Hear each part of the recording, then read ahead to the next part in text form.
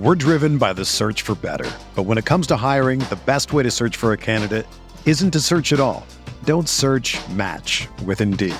Indeed is your matching and hiring platform with over 350 million global monthly visitors, according to Indeed data, and a matching engine that helps you find quality candidates fast.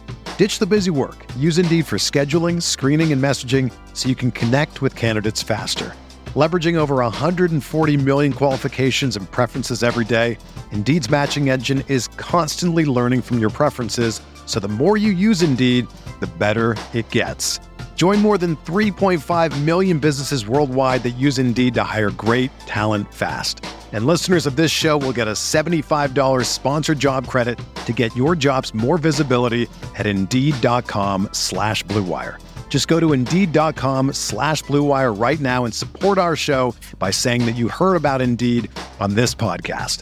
That's Indeed.com/Blue Wire. Terms and conditions apply. Need to hire? You need Indeed.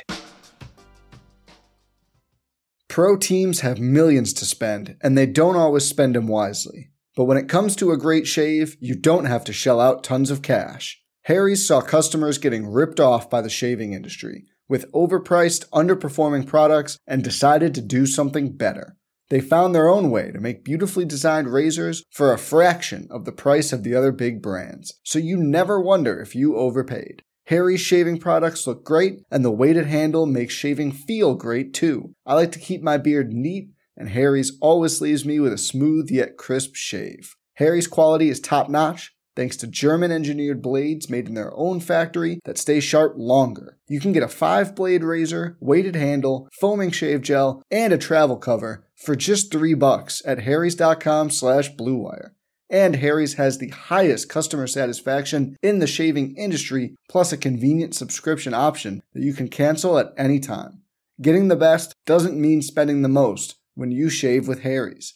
Get started with a $13 trial set for just $3 at harrys.com/Blue Wire. That's harrys.com/Blue Wire for a $3 trial set. What's up, guys? Andrew Claudio here, once again with a quick programming note. If you're listening to this and haven't heard part 1 of this 2-part episode, go back into your KFS podcast feed and double check that you haven't missed part 1 of Cap or No Cap, Trading for a Superstar. This episode is part 2, so hopefully you've already heard part 1 where John made it clear who he believes is a superstar and isn't in the league. And Jeremy and I tried to make sense of that. Here in part 2, you're going to hear Jeremy has a conspiracy theory regarding Cap or No Cap and when the Knicks might be ready to trade for a superstar. I also bring back the conversation to who John may or may not think is a superstar regarding 1 point God. I'm leaving that in. I'm not editing that out. You're welcome, everybody. This is the unfiltered, the unedited version of the intros, the programming notes here for the Knicks Film School podcast.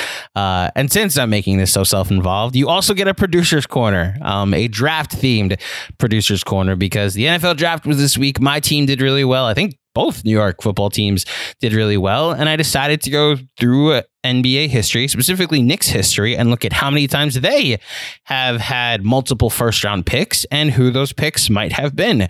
Without further ado, hopefully you've heard part 1. Here is part 2 of Cap or No Cap, Trading for a Superstar.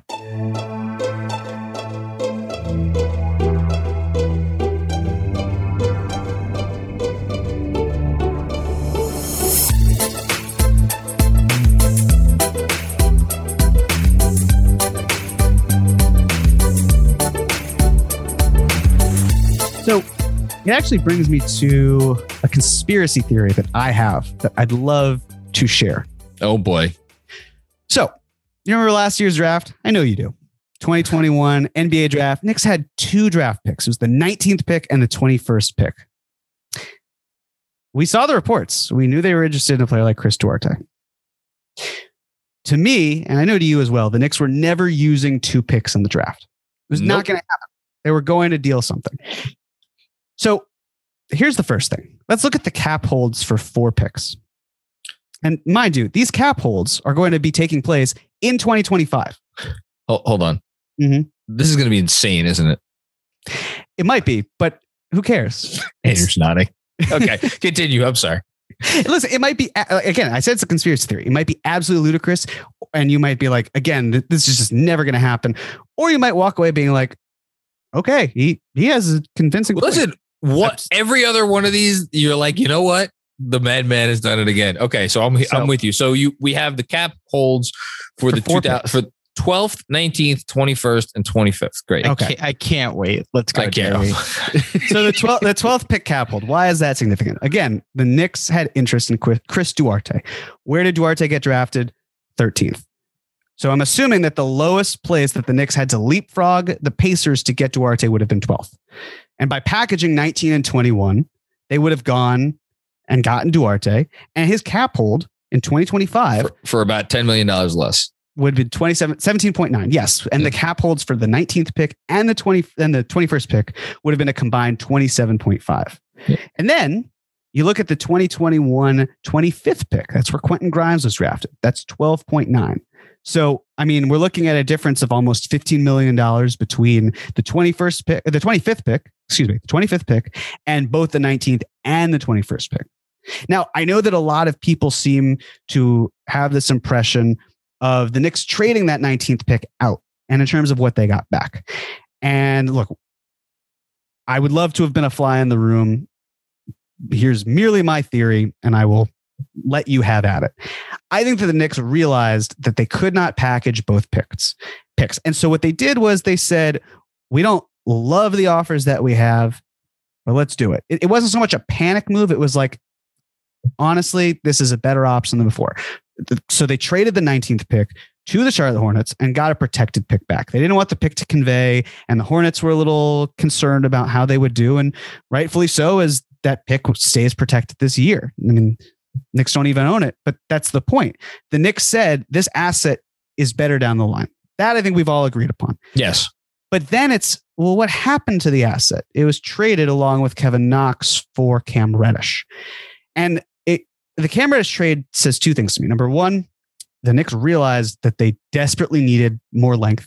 They needed a guy like Cam, and that was very much exposed by the lack of versatility at the 3 spot and all these things. But it wasn't maybe that they had their eye on Cam Reddish to such a point where they want to continue with him forever. And that brings the second point, which is, what if the Knicks felt that they could get more value out of Cam Reddish as a trade asset this summer than they would if they had the Hornets pick, because the volatility of when that might convey was so tricky that, maybe that pick eventually becomes 2 seconds. I still think it will convey, and before then it will be a first, but maybe it does. Maybe the pick winds up being 15th overall, 16th overall. Do you bet more on the upside for Cam Reddish, even as he enters his next contract? Or do you bet more on a rookie scale contract for a guy who's picked 16th? I'm with you so far. I think this checks out so far. Okay. Right. So they thought Cam would have higher Reddish than the first. Okay. Keep going. Correct. So again, by kicking the can down the road, Knicks saved 2025 money because we're eliminating one of the cap holds and whatnot. And then here's the thought, right? Like, if Reddish is going to be paid in 2023, which he would be, the expectation is he would be under contract in 2025, because they wouldn't sign him to a 2-year deal and then he's expired. Yeah. That would just be poor business. And he's likely earning, I know he had not the best season this year, but you'd have to think that a player like him would be earning more than the $14.6 million difference between the 19th and the 21st cap holds and the 25th cap hold. Cam is either going to be a minimum player fighting for a contract, or is going to make something in excess of $14.6 million. So yes, I would agree that he would earn more if he continues to progress, would earn more than the difference between those picks. Yes. And look at the last two big clutch guys, right? Lonzo Ball didn't sign an extension. He did a pretty good job getting paid. Miles Bridges is going to get paid heavily. So there's something to be said of, like, even when you see these markets, that they're teams that might be like, you know what? We don't get big free agents. Let's throw Cam Reddish $18 million a year because we're happy to do it. And if worst case scenario, like, he's a rotation player with the salary cap, we're fine with that. Like a team like Detroit, a team like Orlando, whatever it might be, just as an example. he needs to play and look decent, but he does. Sure. But the question is, will he even get that opportunity to do that in New York? We'll find out. Well, let's keep going. Because moving Cam Reddish this year, before he enters restricted free agency, and you have this, weird timeline of like paying him and not and all that, like, do you package him in a deal with your pick this year as an attempt to move up? Because if you're the Knicks and you say, again, Cam Reddish and this year's pick is a better offer in their mind than, say, that Hornets pick and this year's first. Again, I don't know, but I think that's at least the train of thought, where that Hornets pick could be anything, but it could also be 2 second rounders, and it could convey years from now. Cam Reddish is Cam Reddish. The hope is the upside. And you also hope that a player will at least net you something. Or another example, we know that the Knicks were considering and close to final. Well, I don't know if I should say close to finalizing, but they were very much in deep conversation about flipping Alec Burks and Cam Reddish to the Lakers as part of a 3-team deal that would have, what they were hoping to do was net them 2 second-round picks, which again, it goes back to the theory of that Hornets pick was the best they felt they could do. It wasn't so much a panic move, if you want to call it, whatever. I don't want to quibble. And then you basically get Cam instead, and then you change out Cam to a team like the Lakers that loves clutch clients and can sell it on a future with Cam. And then you use that asset to try to build up and trade up in the draft, which, if you remember from the whole superstar conversation, what was the very first thing that I had mentioned, John? You could draft a superstar. You could draft a superstar. Could we just add, I don't, unless you know some reporting that I've forgotten, aren't we at least led to believe that the reason that trade did not go down is because the Knicks were pushing for more / better draft compensation? So in theory, instead of pushing for 2 seconds, the reason the trade may not have happened is because maybe the Knicks held firm at we want a first in this trade. Potentially, but also based on the fact that, again, as I've said before, the contracts that are potentially expiring deals, they are all more favorable as potentially expiring deals than they were last season when we were in the thick of it, when things seemed worse. Like, now when you look at the free agent market, because pieces move a lot more freely over the summer, and I'm sure the Knicks felt that they could revisit this and get something similar, because now the Lakers are, for example, dealing with a situation where they have to get Russell Westbrook off. Again, if you look at where the Knicks are positioned, and then if they do trade up, if they trade Reddish and their 11th pick, let's say the Kings, they're picking 7th. They have very few wings on their team. They have alienated Dante DiVincenzo due to the fact of how they basically didn't play him. And he's saying that they have screwed him out of potential earnings because they've diminished. Oh, is that a thing? I haven't even paid attention. Oh, wow. Okay. So good job by them. If you're the Kings, you're like, well, this is a sticky situation. We will probably retain him, but we need more wings to begin with. And you can sell me on Cam Reddish. And we get the 11th pick, and all we have to do is trade down 4 spots. Like, that's something that really appeals to us. Sure, we could do that. And then if you're the Knicks, maybe you have the 7th pick now. Maybe you see a player with a superstar ceiling or even a star ceiling, because again, you're focusing on the timeline of the younger core and how you can best build around that. And it would also save you money in 2025, because if Cam Reddish is being traded and replaced by a 2022 prospect, they're going to be on their rookie contract through 2025. And you're probably, if the pick is between 5 and 15, hypothetically, again, I know the Knicks are likely picking 11th based on the lottery odds, and they can't even fall to 15. But even if we take that scenario, that player is going to earn between $6 and $10 million in 2025. And if we just talked about Cam Reddish potentially earning more than $14.6 million, and this is what, the second year into his deal, third year into his deal, we're probably looking at a guy who would potentially be earning $19 million just based on the nature of the contract. So you're saving money and you're investing maybe in players that you prefer more. And that's the philosophy of like where you could get there. But I want to take a pause because I have more, but I just want to kick it back to you because I know I've been talking about this for a bit. No, I'm not sure if I'm all in on the 2025 conspiracy theory. I appreciate it and I get it, and I don't think it's completely nuts but I'm going to go a little bit more, I guess, macro and say the keeping Cam around definitely goes. That is one road that they could take, which will entail certain things. The first of which is paying Cam, if presuming he does well, you're either then, okay, well then we flip him at the deadline, which like, okay, I guess you could do that, or you pay him next summer.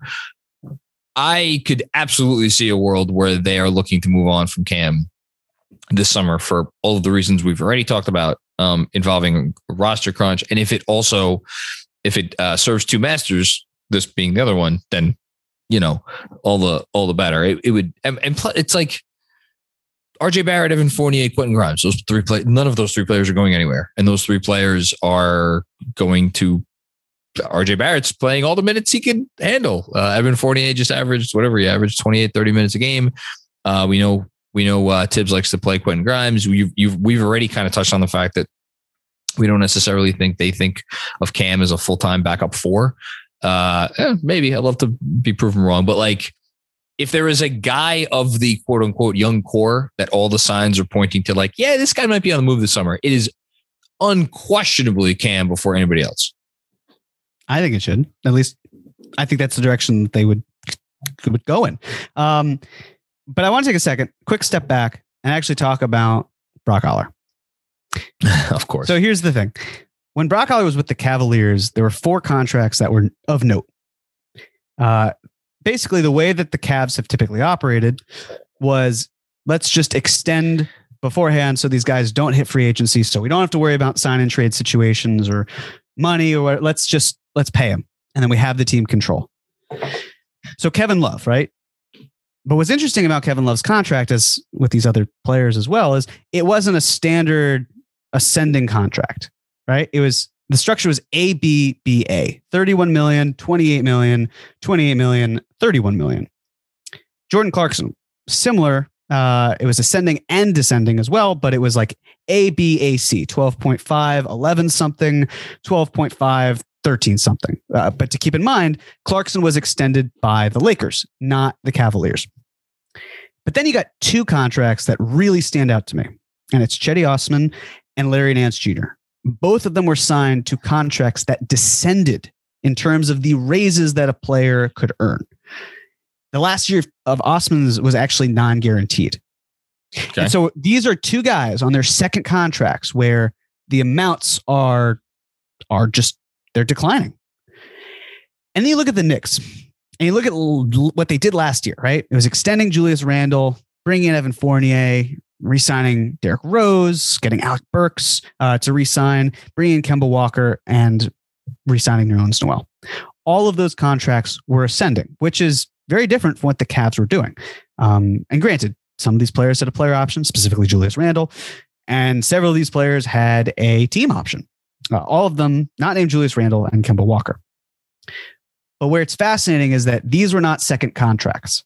These were third or fourth contracts for a lot of these guys. Maybe even more, like if you're Derrick Rose. And so it's fascinating to me when I see the young core, how the Knicks might operate in terms of signing or re-signing these players when the time comes, and how that will impact 2025, which is when we seem to think that there might be more players available. So you're thinking we're going to see some descending contracts? Potentially. Well, here's the thing. We're probably not going to see descending contract for RJ. It might be ascending, but it also might be stagnant, right? Like, I know you've talked about $30 million a year. It could just be 30 million across the board. There could be some funky math that goes on where it decreases and increases and whatever. They could be creative, as we just saw, like ABBA structure. And you know what that would get me to say? Mamma mia. ABBA. Oh, but yes. Okay. There we go. Yep. Sorry. Took me a second. That was good. Absolutely. That was good. No sales job here. Here you go again. My. Ascending. Take a chance on me, Jeremy, please. That's true. And then we go back to the conversation of trading Reddish. Maybe that happens. But then it's also for Obi and Emmanuel Quickley. Maybe when they get paid, it's descending raises. The same thing where we're looking at clearing more money later. And if structured properly, the Knicks can have their cake and eat it too. So let's assume very quickly, just again, I'm not saying this will happen. I just want to create a scenario. Throwing it out there. Just having some fun. Trade Julius Randle this summer. this summer. They find a way to get Jalen Brunson 4 years, $100 million. Again, I don't even think Jalen Brunson will get $100 million. He might. He could also get 90. I want to create a world in which there is more money operating with than less. And let's say they extend RJ to 4 years, $120 million. Toppin gets, 4 years, 77. Reddish, 470. Quickly, 470. And then Mitchell Robinson gets 4 years and $49 million. And now, this is assuming that Reddish stays. They can't extend some of these guys this summer. You're talking about within the next year or so. Yeah. Yes. This summer, next summer, both those years. And then don't factor in these things, right? Future first round picks, Jericho Sims, Deuce McBride, Rokas Jokubaitis. Just kind of let's stick to the more meat of it all. Okay. So let's look at the ascending with the money that we had in consideration, right? It gives you almost $20 million to spend if you keep Quentin Grimes on the books, because his cap hold, as we talked about, is about $12.9 million. But then you also have to factor in the possibility of the 4 additional first round picks between 2023 and 2025. It'll shrink it a bit. But like here, there's an estimation of the salary cap. This was reported. Maybe it stays true. Maybe it doesn't. But just going off of this number, $171 million in the 2025-26 season. So it's worth noting that if we did ascending contracts for all of these players, that the Knicks still only have like $20 million to spend in a year where like they either have to go big or it's a problem. The first year max, just so we're all on the same page. So I forget how many years of service those players that we talked about would have, but they're all going to be either in the 7 to 9 or the 10 plus range, right? Yes, exactly. So that's either 30 or 35% of the cap. 30% of $171 million is 51. 51.3. Yeah. So you're talking about a first year max starting at $50 million, which is obviously a lot more than $19 million. Right. Which means you have to execute a sign and trade. You have to do it or else it's not going to work. But what if we did it differently? What if we had these players making the same exact money that I just mentioned, but on descending deals outside of RJ, who would be stagnant? And again, the reason RJ would be not descending is because it would mean he's earning more than the max that he would be allowed to earn, which obviously can't happen. So if we want to keep him at 30 a year. Right. Yeah. So again, we just opened up $7.2 million in cap space just by doing descending contracts and RJ Barrett having a 0% raise across the board every single year. I just noticed how much you're paying Toppin and Quickly. You're paying those boys a lot of money.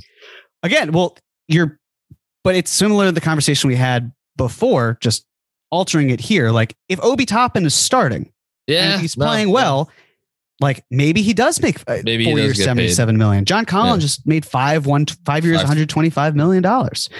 If Emmanuel Quickly, again, but that's also the thing I'm saying. I'm trying to so you're overshooting it. Okay. Right. Just as an example of how we can do that. So just by the descending, we've done well here. What if we now do the descending factors, except for RJ, where it's stagnant at 0%, and we traded Cam Reddish? That's $13.3 million more that we did. And by the way, again, factoring in the 7th pick overall in 2022, because this is the scenario I'm saying, where Cam Reddish and 11 for 7, hypothetically, of course.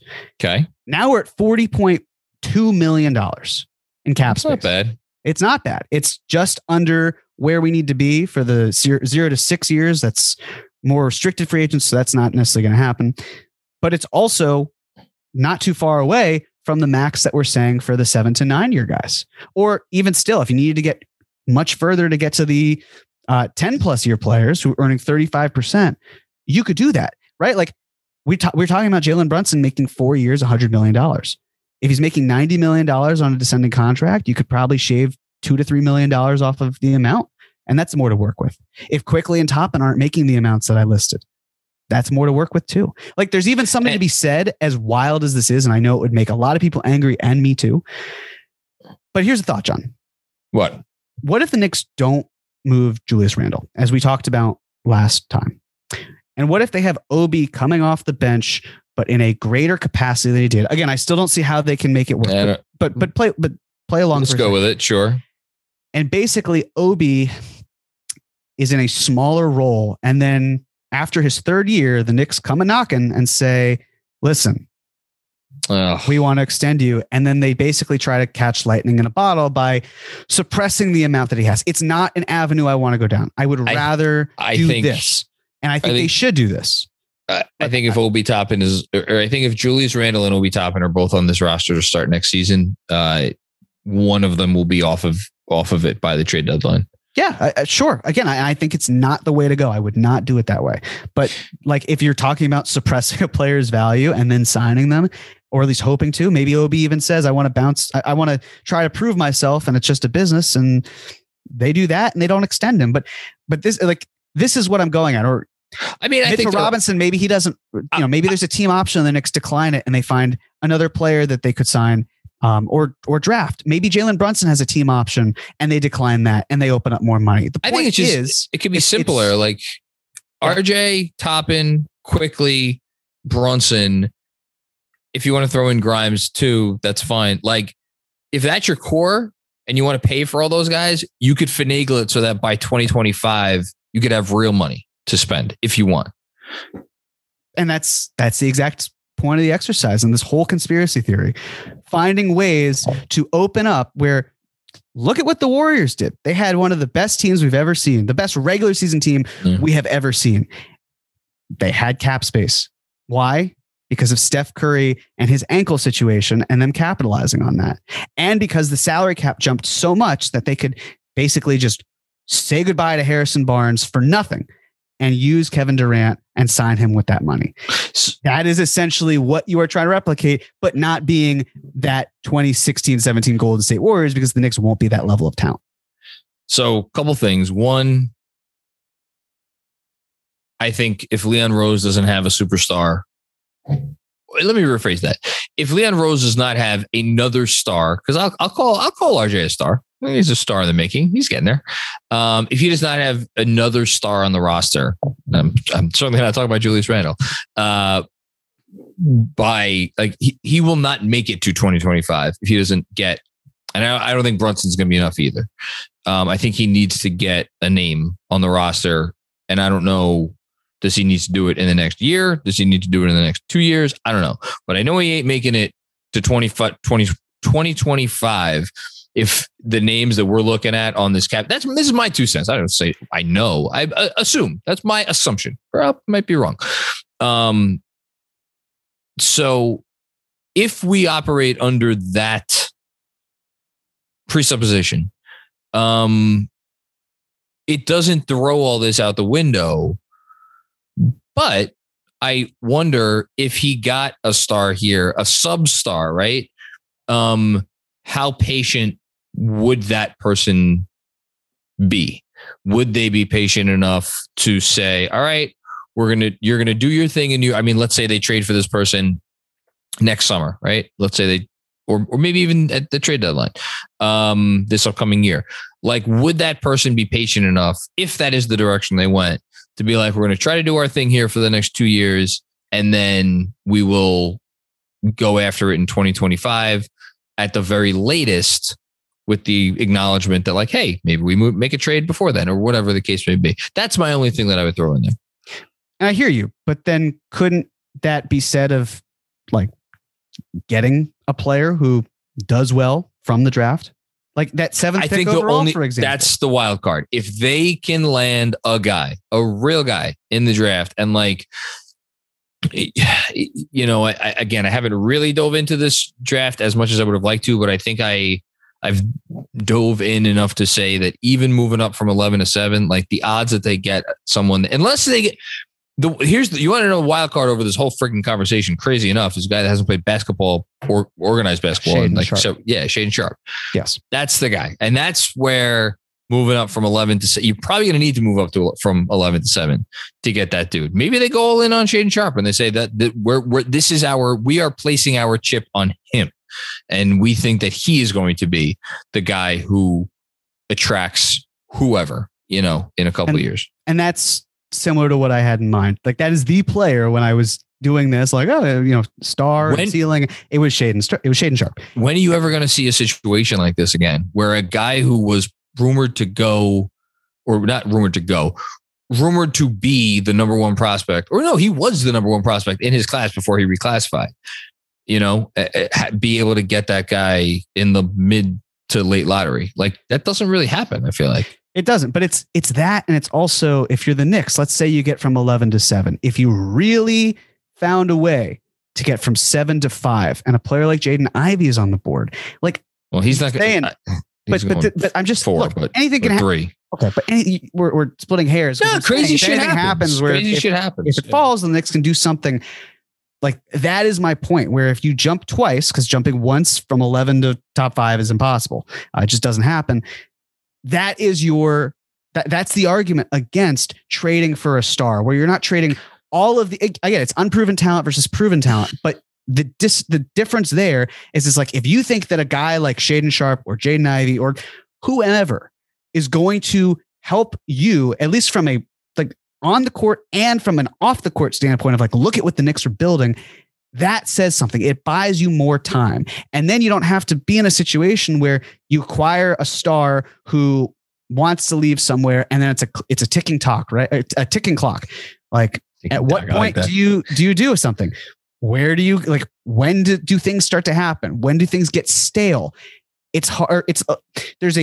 You have more flexibility, right? Because you can still package these players. Yeah. You can watch them develop. That is what you're selling to fans. You say the young core 4 times in the Rose letter, Leon. Like, that's an example of how you do that. Flexibility is the name of the game. Well, no. Being a good basketball team is the name of the game. And then after that, it's flexibility, and more specifically, what kind of good basketball team are you? Because no one wants to be, I feel bad shitting on them because they had a really nice year for a lot of the year, but no one wants to be the Bulls, the situation that they're in. And granted, look, Pat Williams could still pop and like maybe something crazy happens, but like, you don't want to box yourself in. You want to be a good basketball team that is on the way up with a real cognizable ceiling. If you put another piece, like whatever, like where you could see it, you can kind of visualize it. Yeah, I think Sharpe's one to look for. And like, look, 3 teams had a chance to draft Luka Doncic and didn't. And that guy's going to be the greatest player of his generation. So like anything could happen. Who knows? We'll see. Man, you're making me excited for draft night. I'll say that. Yeah, I hope so. But again, in conclusion, the change of approach here, right? Like, if you know me, you know that I have had a keen focus on like, well, the Knicks are positioned to trade for a star in 2023. It's something I've been very vocal about. And again, as I said, the Donovan Mitchell situation, and we will talk about him because I didn't see him as a top 10 player beforehand. Before the series, I don't see it after anyway. But it did get me thinking about, well, what if the long run is more just like, what if that big trade doesn't materialize, right? Like, what if the Knicks find a way to just keep digging through the draft, keep trying to take stabs, keep trading up if they have to? Both drafts, we've seen them try to trade up, right? They tried to trade up for Obi Toppin. They still got him at 8. They tried to trade up for Duarte. They didn't do it. They have an interest in these guys, and they try to hit doubles when they can't hit home runs. And now you're looking at a team that's, assuming they don't move up, knocking on the door of a top 10 draft pick. And there are ways to go about doing that and getting up there. And that's then how you try to sell it. And you try to develop this talent, and you try to have them be star talent down the line, but at worst, supporting pieces that can either be beneficial on cheaper contracts so you can sign the big kahunas, or you can just have them try to become stars. It's easier said than done. I know it is, but that's the approach you take. It is the long view, and it does factor in line with the fact that patience can be a virtue, and the Knicks are in line to just keep waiting. But we as fans, I mean, we'd love to see the Knicks be a contender tomorrow. Love it today. It's just not going to happen. It doesn't happen overnight. So if you're looking at the build and you talk about the young talent, and it's almost like, yeah, you can make the argument, why didn't the Knicks just tank? But I'm pretty sure that the logic for them is, look, we can find good talent in the draft because we hire really good people. But we also don't want to be a laughing stock, because if the Knicks were a perennial loser, then James Dolan would say, what are we doing here? I'm not seeing the results. I want you gone.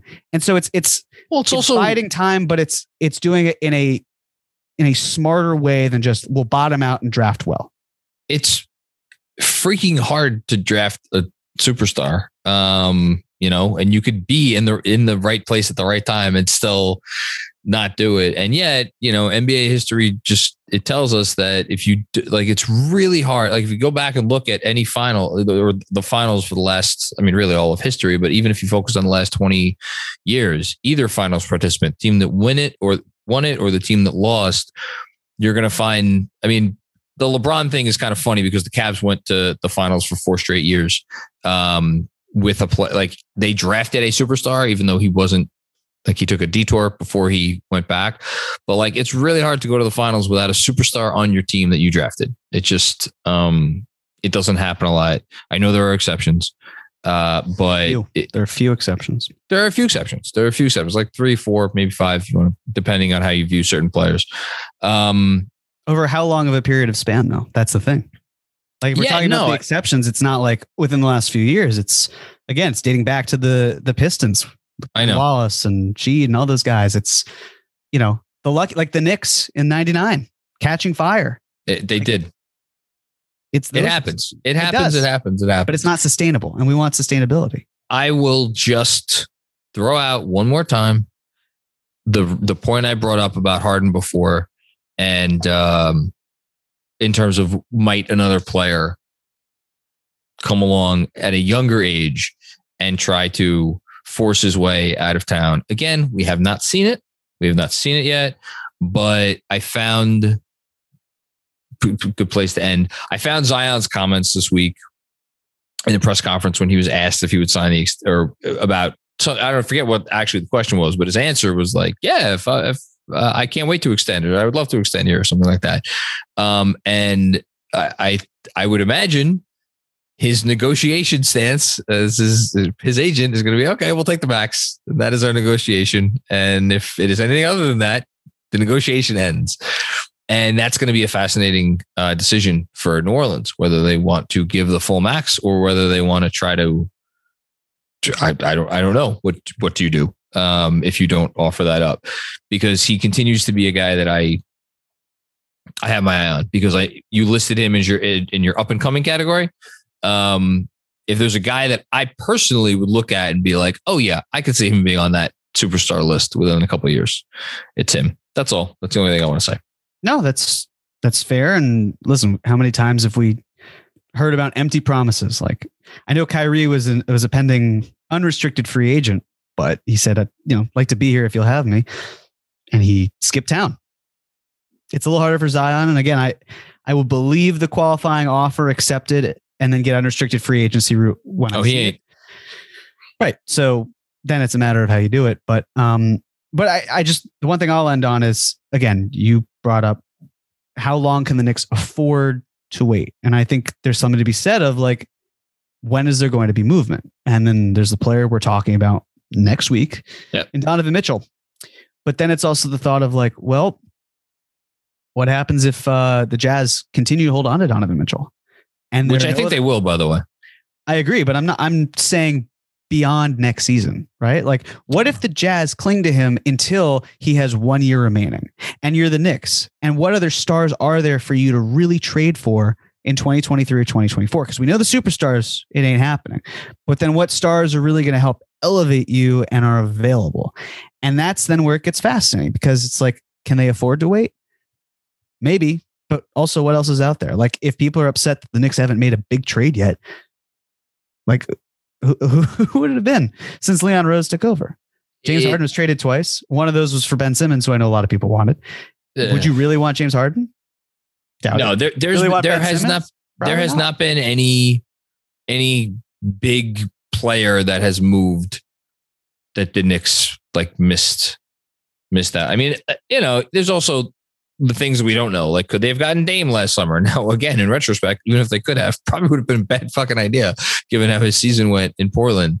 Who knows? Maybe they revisit that conversation this summer. It wouldn't shock me. But in any case, this was really good. I really enjoyed this. And I don't think it's nuts to assume that the Knicks would, again, like to maintain flexibility.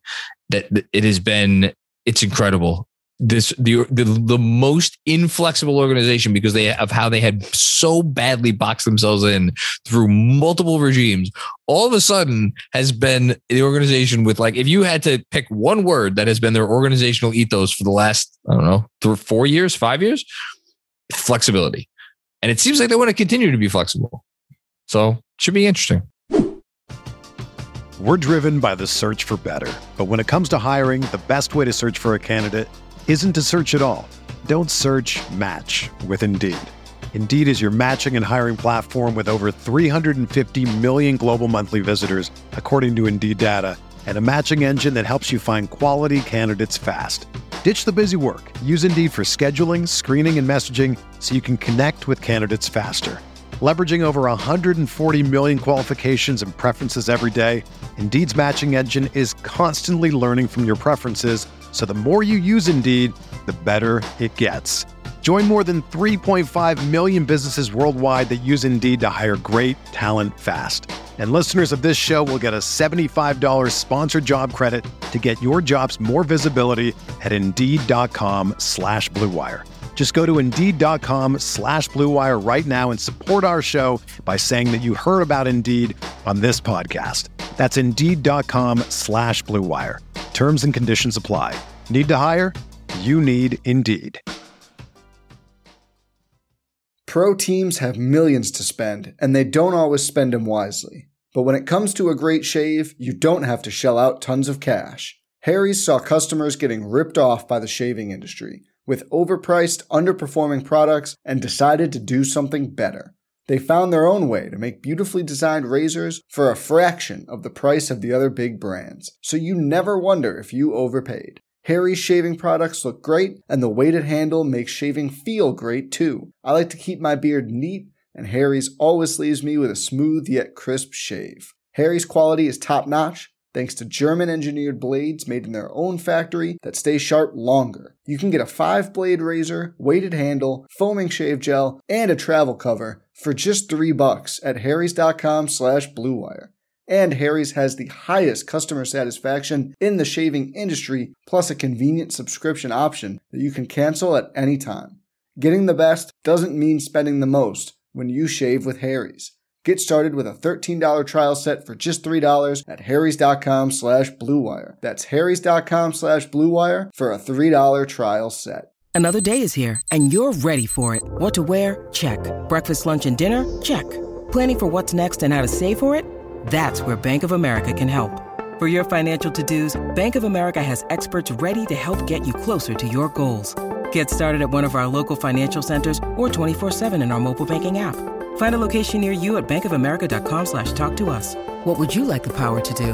Mobile banking requires downloading the app and is only available for select devices. Message and data rates may apply. Bank of America NA, member FDIC. Andrew? John? Jeremy? John? So a couple things. First of all, well, I guess 3 things to be exact. First of all, I don't see Zion Williamson skipping anywhere at the moment, but that's a him thing. Hopefully that changes. Best of luck to you in New Orleans. Second thing, John, was Chris Paul ever a superstar? Okay, taking way too long. Okay, taking way too long. Yes. I think so. What about him in the year of our Lord 2022 on a chance to win a title on a 64-win team after going 14-14 in a closeout game on the road? Makes him not a superstar? I think he's what is he, 37? He's 36? Yes. Okay, I think he has to pick his spots a little bit more now. What does that mean?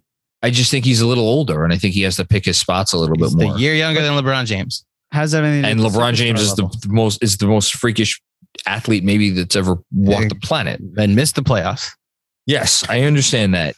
My point is, if Chris Paul was at one point in time a superstar, which I think he was, like he's never been like a guy who's going to go out there and like dominate with usage. I'm trying to say, it would not surprise me if he like never had a usage rate over 25. But I want to look that up to be sure. I just think there were times in his career where he probably had it in him to just like dominate a playoff series. A guy's not a superstar if he has below a 20 usage rate, and he has below a 20 usage rate this year. think that's why he's the point guard, and he puts guys in better position to succeed. So because he's the ultimate example of a superstar point guard. He had a 27 usage rate twice. He had a 25 usage rate one other time, and every time else has been below that. Like Magic Johnson. I understand. What? To interject, usage rate. I hate to use assists per game as this kind of thing, but like he had 10.8 assists per game this year. Before that, it was 8.9, 6.7, 8.2, 7.9. I understand, 9.2. And that was a big part of what is a better playmaker now, which makes him, at least in my mind, a superstar. That was a big part. Yeah. That was a big part of what made Magic Johnson a superstar. John Stockton also dished a fuckload of assists. He was never a superstar. You know, I think Chris Paul is much closer to Magic Johnson than he is to John Stockton, to be very clear about that. But like Chris Paul had playoff series in his life where I'm just looking at it now, where he averaged, 22.5 and 12 assists, 21.2, 10 assists, 25 and 10 assists, 24 and change and 6 assists. Mm-hmm. You know, like last year, Western Conference Finals was probably your best argument. He averaged 24 and 9. Series before that against Denver, the sweep, he averaged 25.5 and 10 assists. This is going to be the 10th year in his career where he will basically be top 6 in MVP voting. Chris Paul? Yes. Chris Paul's not going to be top 10 in MVP voting, I don't think. I don't think Booker took his spot this year, Jeremy. Like last year, I think is the better argument for that. He was top last year. But again, like if the conversation is that he's never been that, like this is someone who has consistently been. If you want to throw out this year, then go for it. We'll see what the voting results are. But that's still 9 times. Yeah, my question was ever 2007, 2008. That's incredible. Yeah, that's my superstar. question. My question was, has he ever? And you have not said yes yet. I think he was, and now you're just making me. He's such. I would argue that Chris Paul is one of the 5 or so toughest players, at least in my lifetime, where to answer that question, superstar or not a superstar. To me personally, it's a really, really tough, because I think there's a part of me that's like, of course he's a superstar, and then there's another part of me that's like, nah, it doesn't pass the smell test, because he's not a superstar in the way we've become accustomed to viewing a superstar, because he's not a guy who's going to go out there and like drop 45 usually, you know? So just to close that loop, the minus, you're not a superstar if you have a minus 20, under 20 usage rate, right? That's the argument you're making, because Magic did it 3 times in the 80s. I think it's 2 really, of which in years he won championships. So was Magic not the superstar and Kareem was? No, Magic was a superstar. Or was James Worthy the superstar because he was passing it to Worthy, therefore his usage rate was down? I think it makes it very, was it Michael very, Cooper very difficult.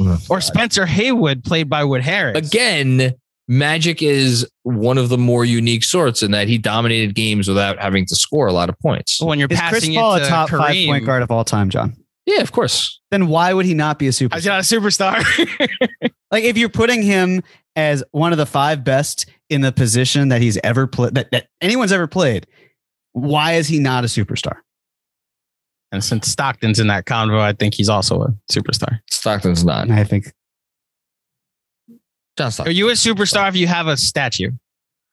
I don't give a fuck. I know. I was kidding. Yeah.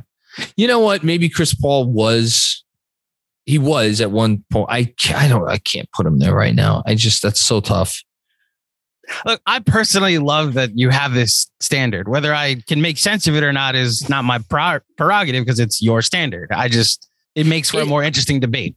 Listen, I don't think it's not all that nonsensical. I just can't completely. It's your opinion, so I'm like, okay, I'm getting your opinion on it.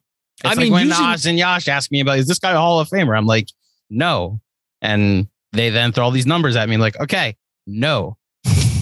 Using my own test, if like after this series that the Suns are about to play the Mavs, right? Mm-hmm. If we turn around and be like, yeah, Chris Paul outplayed Luka Doncic in this series, my first thought in hearing that would be like, well, yeah, but he didn't have to do anything close to what Luka had to do. And I think that has a lot to do with it, where at one point in time, Chris Paul like had to do everything for his teams. And he was a superstar at that time. Now, Chris Paul gets to be on a team that I think everybody agrees has the best top to bottom rotation in the league. He also gets to play with another guy who both of you guys seem to think is a superstar.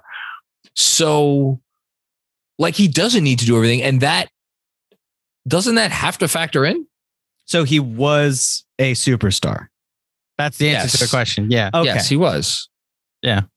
I don't think it needs to be head to head that determines one guy is a superstar and the other, maybe not. Like, that's why I say there are levels to this, because Luka Doncic to me is way up there in superstar talent. And I still think Chris Paul is too, but he's not way up there. He's down here, but there's still plenty of room. He's so unique. How does that matter? So like Allen Iverson, he's the top right? 5 point guard of all time. Yeah, but it's just such a unique discussion. Like some guys throughout NBA history. Where are you going with that with Allen Iverson, by the way? Like Allen Iverson's a superstar. Okay. Yeah. But Trae Young, no, I'm kidding.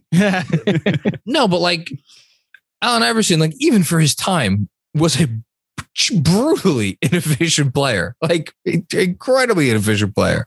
But he had a certain something about him. I just got to be honest. I don't think for your argument, John, you can ever include playoff performances or success because like we've thrown multiple one-on-one examples where superstars were outplayed by players that you perceive are not superstars. Like anything could happen in a game, right? Or even so then you're really, your argument is, you know, when you see it, and that is my argument. Your gut is like, when I see it, that's a superstar. Which I, as somebody who argues against the Hall of Fame for baseball, for certain people, I respect it. Like there is a playoff series from 3 years ago where LeBron James, Anthony Davis, and Jimmy Butler shared the court, and I didn't know who the best player was. Like that is a thing that happened. You can say the bubble, well, fine, but like Jimmy Butler, there were moments where it's like, oh, I have no idea if he's the best player in this series or not. Which we all don't think. Right, he played like a superstar. Played like a superstar for that series. Yeah, if he's not a superstar, then what is the definition? And for you, you know when you see it. And I guess Jeremy and I have a little more lax. I personally think this is the most talent the league has ever had. So I think saying there's 14 superstars is a perfectly fine thing to say. It doesn't have to be a cutoff at 7 or 8 because of the immense amount of talent that we're seeing. It's just other guys are getting snubbed. But like there is a you know it when you see it factor, but you can also widen the pool because you have the old guard and the new guard and then the guys in between. And it's unlike anything I think we've truly ever seen. There've obviously been old guards and new guards, but the crossover, it's just the talent, as you're saying, Andrew, it's so massive that it's just different now. It's different than it was 10 years ago. I'm also on this YouTube kick lately where I'm rewatching games from the 60s. Don't ask me why. Okay. Maybe it's just that's awesome. I love that. Break from wedding planning at this point. That's great. But I rewatched the game 7 from 1963 or 64, whichever, the first of the game 7s between the Celtics and Lakers. And like Don Nelson's shooting form might be the worst I've ever seen in my life. And he's starting for the Boston Celtics. And I'm just looking at the screen like Julius Randle would dominate. Like if you put him in this series, like now subbing Julius Randle, we would regard him as the greatest player of all time because of how much he dominated the court that night. And I just look at the league now and it's like Julius Randle's probably the 100th, 120th. If you go by usage, it's even worse than that, or high volume. It's even worse than that. So I think it actually, to the amount of talent the league has right now, is appropriate to say, oh yeah, we got like a dozen superstars in this league. I say 8, but that's fine. That's fine. That's again, you know it when you see it, even if we don't see it. So I'm going through. Yeah, I'm looking at the list. Dominique Wilkins is a tough one too. When you said Ewing was the first time I was like, oh, this is different. Like I kind of want to know who you consider a superstar then, if a guy that was on the best player, like I'll give you another one. Derrick Rose, unequivocally a superstar before he got hurt. For a year and a half, yeah. Or for 2 years. Yeah. Let me ask you this. Do you then view Pat more similarly to how we seem to view Jimmy Butler? Yeah, Pat played against Hakeem and sure. went head to head for a series. And if For sure. someone And makes Pat- if someone makes a substitution in Game 7, then he's got a championship over Hakeem too.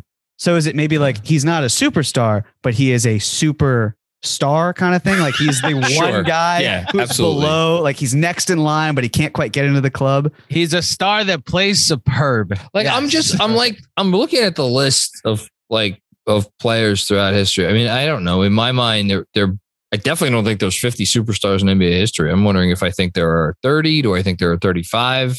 Oh, that's fun. superstars? This is a Patreon. No, this is a Patreon pod officially. John, we're getting your superstars ever now. Okay. I mean, listen, Like I'm not Jason saying all Kidd's a 70. superstar. I'm not saying all 75 guys that were named are superstars, but like, They're not. right. But I Wasn't think James it's- Worthy on the fucking list? yes. Right. So it was Ray Allen. So, Ray Allen was or wasn't? Ray Allen was on the Ray 75. Allen was on the top 75. Yeah. So, and you don't think he is? No. Yeah. Reggie He's not. Miller. You don't think he is? So there are Man, superstars. Reggie Miller's another one that's so hard. So there are superstars and there are guys that can play like superstars, but aren't superstars. Yeah, Reggie Miller had a lot of superstar moments. I know that. Jeremy, we're like, this makes no sense. I feel like the Seinfeld gif. Yeah, it's just no enough internet for today. You guys want to do the quickest producer's corner of all time? Sure. Okay, because Great. that superstar slide Jeremy might have some legs, is all I'm going to say. The reaction, be prepared, and I may have to force you to go on Twitter, John. So I went back and forth with how to incorporate the week that was, because there's no Knicks news, and for the rest of the Big Apple, there was some pretty big sports news. The Yankees have won 9 in a row. At the moment, the Mets are up 6-4. Dear God, please stop pitching to Kyle Schwarber, Buck Showalter. I thought I could incorporate some type of no-hitter trivia, but there just isn't a correlation between no-hitters and basketball. Side note, I told John this, Jeremy, but here's how a conversation Friday morning went for me. Me to my fiance, want to go to the Mets game tonight? My fiance in return, actually, it's going to be cold. Let's go to a movie instead. Me in return, okay, sure. Mets pitch a no-hitter on Friday. I'll let you guys know if the wedding is still on. Instead, I decided to go with some draft trivia because the NFL draft happened this week. Those who joined us on playback got to see me react live to the night the Jets and Giants had. Those who want to rewatch those reactions, as well as Benji, John, and myself, react to the 3 playoff games that happened, were amazing. They are available on Knicks Film School's Patreon. Just sign up for the Melo, Monroe, or Ewing tier. The Jets and Giants had 2 first-round picks going in, and the Jets ended up trading in to get a third. But I wondered if you guys knew the amount of times in the NBA draft history, how many times the Knicks have had 2 picks in the first round. Obviously, that 2? Yes, 2. At least 2. And obviously, the NBA draft being a little different because there's only 2 rounds. Or at least there now are only 2 rounds. There used to be as many as 8 way back in the day. But if I said over under 4 times that they've had at least 2 first round picks, what would you say? Over. Okay, over under 5. I'm going to go ahead and say 7 or 8. So what's the answer, I'll go 8. Jeremy? I mean, I know they had 3 in 96. Yeah, I'll go 7. It is 7. Well done, Jeremy. Nice job. Okay, so I'm going to go through all 7 years. You tell me the 2 or 3 players that were drafted and what picks they were. So 2021, who were the 2 picks that they made? Because they did technically have 2 picks that they made. Oh, we're doing this? Yes. So who are the Kai 2 players that the Knicks Kai took? Jones and Who was Jeremy? Quentin Grimes and Kai Jones. Quentin Grimes was technically the Clippers I was about pick. to say it wasn't his. All right. Who was taken at 21 and then they traded? James Johnson. Keon No, that was 20. Keon Johnson. Yes. No, So James. But Was that the other Knicks pick? also Keon traded Johnson? from 20. Wait, was Kai Jones is the other guy. It's Kai Jones and Keon Johnson. Okay, great. So we got those 2. Okay. because it was 21 to 25. It wasn't 21 to 23 to 25, right? Right. Yeah. Right. 23 is the next year in which they had 8 and 23. Who were the 2 picks? Obi Jeremy Toppin. first. And then Obi Toppin at 8. And who went at 23 that they then traded to eventually take Emmanuel Was Quigley? it Bolmero? Yes, it was Leonardo. Leandro Bolmero. Yeah. Okay. Then 2005, they took 2 players. David Lee and who's the Channing, eighth pick? Channing Frye, friend of the pod, Channing Frye. And then they traded for the pick that was Nate Robinson afterwards. Yes, exactly. 1996, 18, 19, and 21. Let Jeremy try to answer this. Was one of them McCarthy? Yes. Walter McCarthy with the 19th pick. I can't remember what was it? 18. Syracuse. 18 and 21. 18 is as John mentioned, was from Syracuse. Well, I know that one of these picks came from Miami. Right? Maybe I didn't write down. It was the Riley. It was the Riley pick. Yeah. Was that McCarty? That might be. I didn't write down what the trade compensation was, but yeah, these are listed as 3 Knicks picks, though. I feel like wasn't one of them a white guy? No, all 3. No. Then I know it wasn't Kiki Vandeweghe, obviously, because you're about 10. You're about 15 years off. Yeah. Well, I was also a little over 1. I was gonna say you were born in 95, 94, 95. Okay, so this is you're 1 year old for this. You're okay. I actually don't remember who it is other than John Wallace. Who's the other guy? John Wallace, Walter McCarthy, and McCarty. Excuse me, and Dante Jones. 1994. They had the 24th pick and the 26th pick. Charlie Ward. Charlie Ward's 26. 24 wasn't alive. He is going to win. He's going to win Coach of the NBA this year. Monty Williams. Monty Williams. Yeah, yes. 1979. They had 3 picks: 3, 9, and 21. Is there any chance you guys know who this is? I'll guess one. Who? Was that the Bill Cartway year? Bill Cartwright. Yes. That This was is the gonna be 3rd my pick in the guess. draft, and then you got 9 and 21. Toby Knight? I don't know. No. Do you have any guesses, Jeremy? It would have been Bill Cartwright. Okay. So at 9, they hold on. I'm At looking up a 9, name. they took someone named Larry Demick. Never heard of him, but I was 3 years off. I just looked up Lonnie Shelton. But that was 1976. Anyway. So 1979 with the 3rd pick, they took Bill Cartwright. With the 9th pick, they took Larry Demick out of Arizona. And with the 21st pick, they took Sly Williams out of Rhode Island. Congrats, you made it to a pod in 2022. And then this is a tricky one. In 1965, this is the last one. They technically only had 1 pick, but they took somebody in the territorial draft back in 65. In 65. So do you guys know what the territorial draft is? Do you want me to explain it? Jeremy, you know what it is? It had to do with location. Basically, yeah. The players in your area. Back then, because the league was so unpopular. Actually, John, go ahead, explain it. Yeah, no, I mean, I think it was about 20 years this existed. Teams that they wanted to, build up the popularity of the league. So if I forget what the mileage was, but if you were within 50 miles, within 50 miles of where a guy went to college, you got the rights to that player. And in 1965, I believe the Knicks were 1 mile closer to Princeton, New Jersey than Philadelphia. Yes. So they got the rights to a guy who would go on to spend a couple of years playing overseas and now sees his number hanging in the rafters. Yes. Bill Bradley is the name of the guy. And then with the I don't know who the other guy is. The other pick, they took Dave Stallworth. Oh, that was the year they took Dave Stallworth. Okay. Yes. Yes. A lot of names I didn't realize were on the territorial draft. Oh my God. Wilt Chamberlain. Wilt Chamberlain on the territorial draft, 1959. Territorial draft was a big fucking deal for a very long time. Yeah. Oscar Robertson, territorial draft. Dave DeBusschere, territorial draft. 1965 is the last one, by the way. So this is that was that was the last year of the territorial. Because they were like, oh, this is stupid. Let's actually do a draft. So my grandmother actually saw Wilt play in high school. Really? That's awesome. Yeah. Nice. From Philly.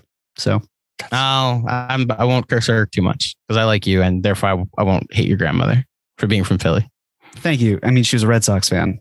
Not. Oh, even worse. The A's went, to Kansas City, and then she needed a team, and she later moved to the New England area. So Mets are up 7-4 on the Phillies now. So I'll take the victory against Philly tonight. Wait a minute. Phil Jackson wasn't a first round pick. He was a second round pick. He might have been their only first round pick that year. Again, this was 2 first round picks. No, Jackson, and unless I'm really off here. Jackson and Frazier were. Let me look. Hold on. 1960 what? Is Walt Clyde Frazier. Phil Jackson was so Phil Jackson was the 17th pick of the draft, which is the second round. Yeah. Not enough teams. Frazier went 5th. Yes. And then Jackson went 17th. Yep. In a 10-team league. Yes. No, 12 teams. 12 there teams were 12 at the time. Okay. 12 teams at the time. How about this for a draft? Second pick in 1960. We could end after this. 1967 draft. First overall pick, Jimmy Walker out of Providence. Scored 11,000 points in his career. Second overall pick, Earl Monroe. One pick ahead of Walt Frazier at 4 to Detroit. Sonny Dove played 57 NBA games, scored 398 points. 7th pick that year, a gentleman by the name of Pat Riley. And then, 17th overall, second round, Phil Jackson. Trivia. Crazy times. Look at us going back to the 1960s for these pods. I love this shit. I do too. Listen, this stuff is great. Shout out to Winning Time. I got so enamored with how inaccurate the show is that I went back to watch the real thing. And now it's got me on this kick of old basketball. Look at this. The Knicks in the 5th round that year selected LIU's own Barry Leibowitz, who played 0 minutes in the NBA. Jimmy Walker. Do you know his famous son? Jimmy Walker's famous son. I'm pretty sure that's it. No. I believe his son is Jalen Rose. Let me double check that. That sounds correct. That is correct. Because I'm not going to get too into the weeds on this, but I'm pretty sure Jimmy Walker never knew Jalen Rose.